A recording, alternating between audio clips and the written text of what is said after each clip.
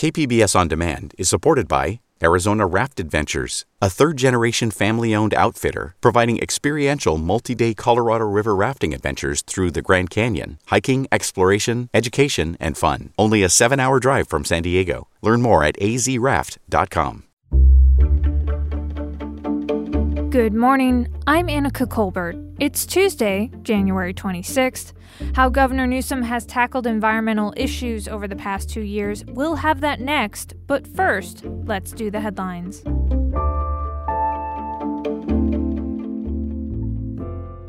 Outdoor dining can resume once again in San Diego. The state lifted regional stay-at-home orders on Monday. The changes come as California officials say projections show ICU availability improving over the next few weeks.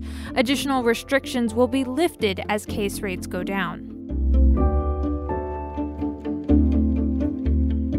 San Diego County supervisors are set to vote this week on whether to allow marijuana businesses in unincorporated areas. That would reverse a ban on those businesses enacted in 2017 when Republicans held a majority on the Board of Supervisors. Now, with Democrats in charge, supervisors plan to vote on Wednesday to start drafting regulations. A final vote will take place later this year.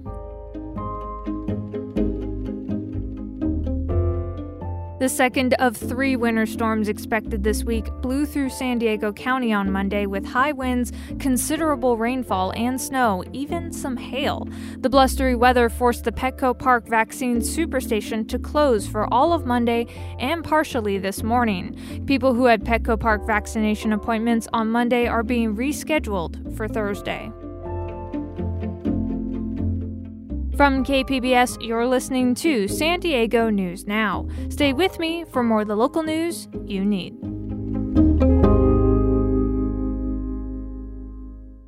KPBS On Demand is supported by the Museum of Contemporary Art San Diego, offering visitors to the La Jolla campus special exhibitions, collection galleries, coastal vistas, seaside dining, and more. mcasd.org.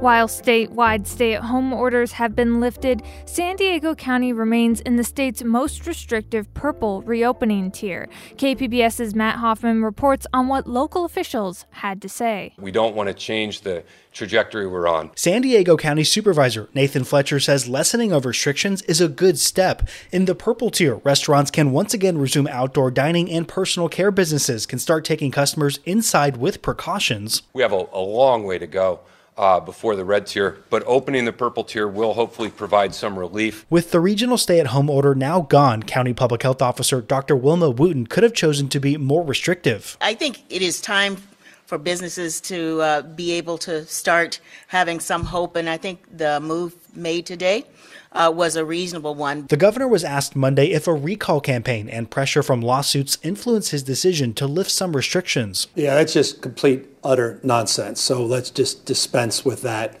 That story from KPBS's Matt Hoffman. And staying with the governor, environmental experts are giving mixed reviews on Governor Gavin Newsom's 2 years in office.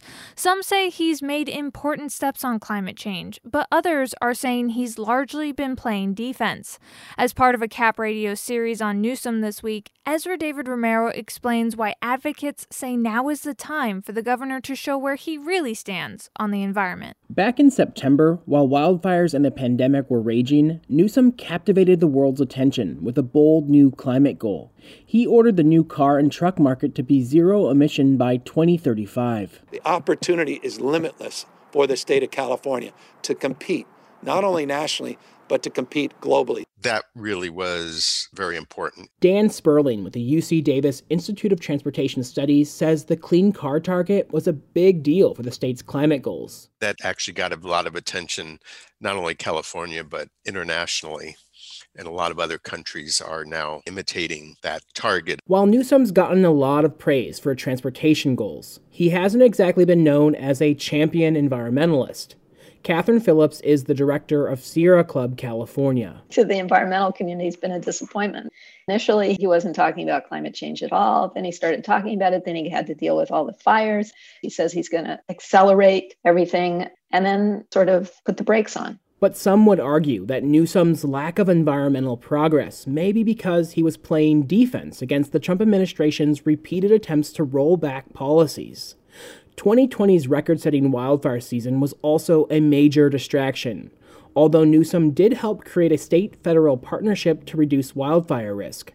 He also proposed $1 billion for wildfire prevention in a recent budget, but $1 billion is not going to go very far. UC Berkeley forestry advisor William Stewart says $1 billion is chump change because so many agencies want the funds, and there are so many potential projects. We may need to do something different than kind of the small-scale projects that we historically know how to do.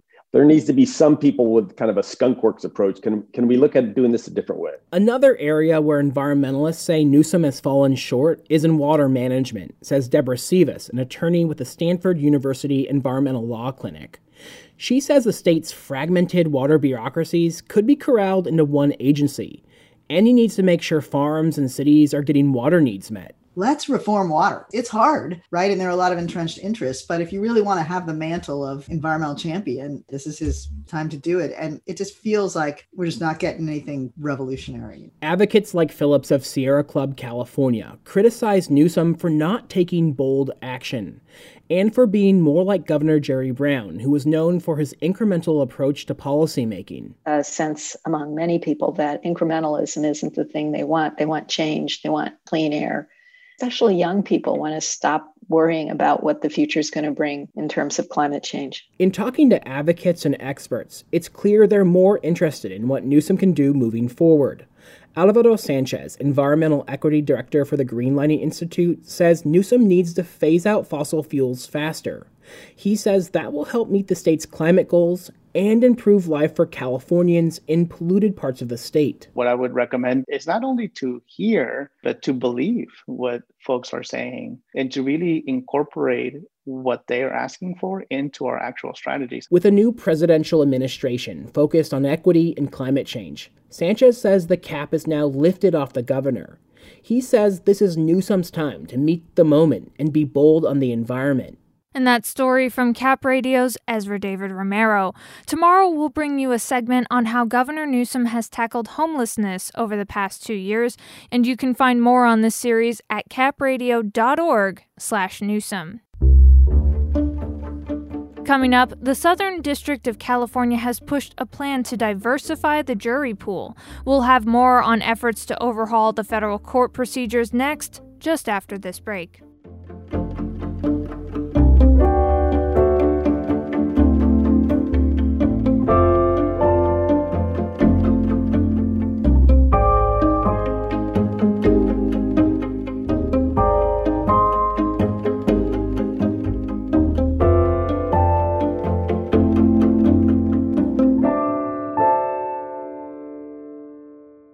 KPBS On Demand is supported by Arizona Raft Adventures, a third-generation family-owned outfitter providing experiential multi-day Colorado River rafting adventures through the Grand Canyon, hiking, exploration, education, and fun. Only a 7-hour drive from San Diego. Learn more at azraft.com.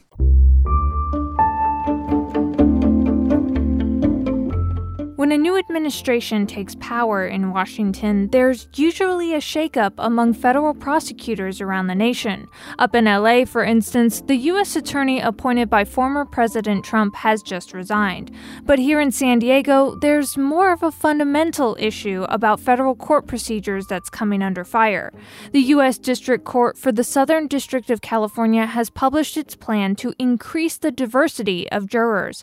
But critics say the proposal will not correct a racial imbalance that has existed for decades. To discuss that review, Voice of San Diego reporter Maya Srikrishna spoke with KPBS Midday Edition host Maureen Cavanaugh. Here's that interview. Maya, the court's plan was submitted for public comment last month. What kind of reaction did it get? So several different groups, including a group of federal defense attorneys who work in the district, community organizations, and then law professors and social scientists from around the country, all submitted letters expressing concern that the district was not doing several best practices to help diversify its juries and ensure that they're actually representative of the community that it's serving. So one of the biggest criticisms that was present in all the letters was that the district was planning to continue its use of only voter registration lists as its sole source to pull candidates for its master jury wheel, when it's generally recommended to use other lists in addition to that, like DMV records or a state list of tax filers. So why would limiting the jury pool to the names on voter rolls, why would that tend to limit Black and Latino representation? So voter registration, including in San Diego County, tends to skew older and it tends to skew white. So that leaves out a lot of people, and not just Black and Latinos, but also even, some younger white people and Asians. So what these letters show, they did an analysis of court reports that have come out every year that track the representation in the master jury wheel.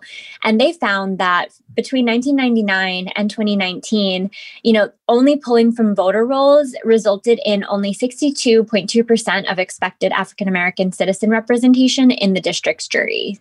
Now, is the method of selecting the jury pool different from one federal district court to another?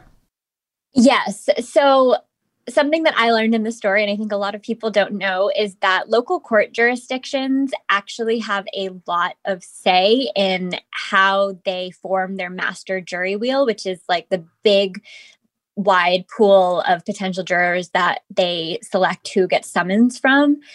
And according to these letters, they did an analysis of the other federal district courts in California, and the Southern District of California was the only court that was only using voter registration. All of the other federal district courts were at least using DMV records to supplement that.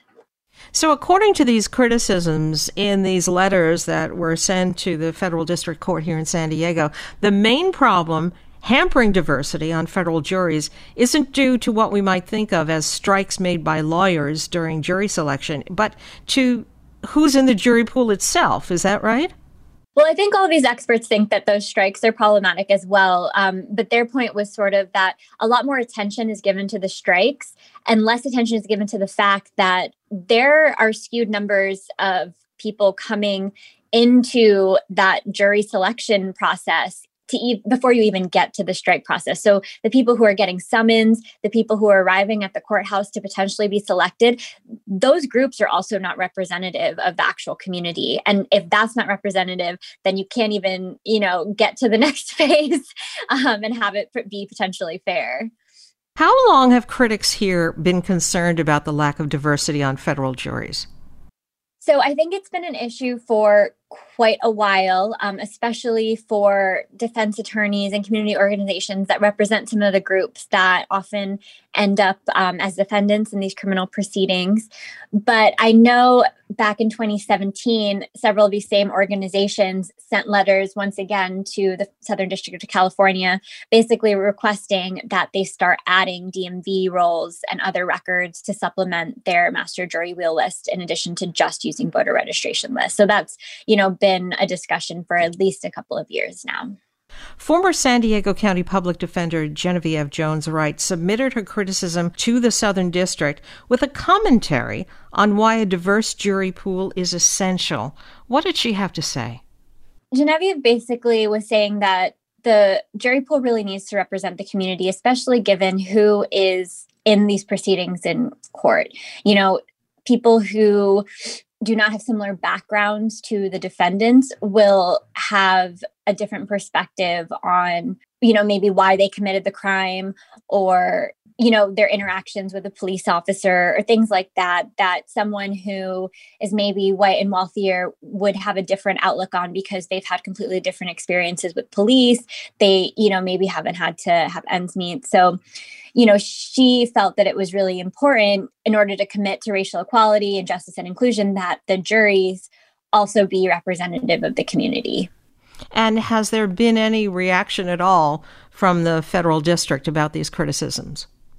I reached out to the chief judge in the Southern District of California, and he declined to comment for this story. He said that since the plan is sort of still in the public comment phase, they don't feel comfortable discussing it yet because no final decision has been made on the plan. That was Voice of San Diego reporter Maya Srikrishna speaking with KPBS Midday Edition host Maureen Cavanaugh. And that's it for the podcast today. Be sure to catch KPBS Midday Edition at noon on KPBS Radio or check out the Midday Edition podcast. You can also watch KPBS Evening Edition at 5 o'clock on KPBS Television. And as always, you can find more San Diego news online at kpbs.org. I'm Annika Colbert. Thanks for listening and have a great day.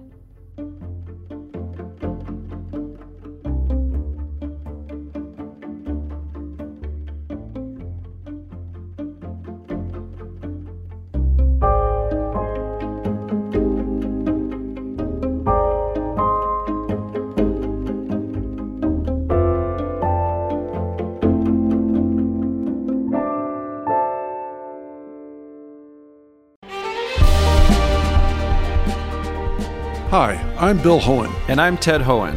Over the past 50 years, our family has brought many world-class dealerships to Carlsbad, including Mercedes-Benz, Porsche, Audi, Honda, Acura, Jaguar, and Land Rover. That's right. This year we're celebrating 50 years in Carlsbad. So on behalf of the entire Hohen family, we want to thank San Diego. Throughout the years, we've taken tremendous pride in meeting and even exceeding our customers' automotive needs. We value the relationships with our clients and look forward to serving you for years to come. We invite you to visit one of the Hohen Carlsbad dealerships or hohenmotors.com.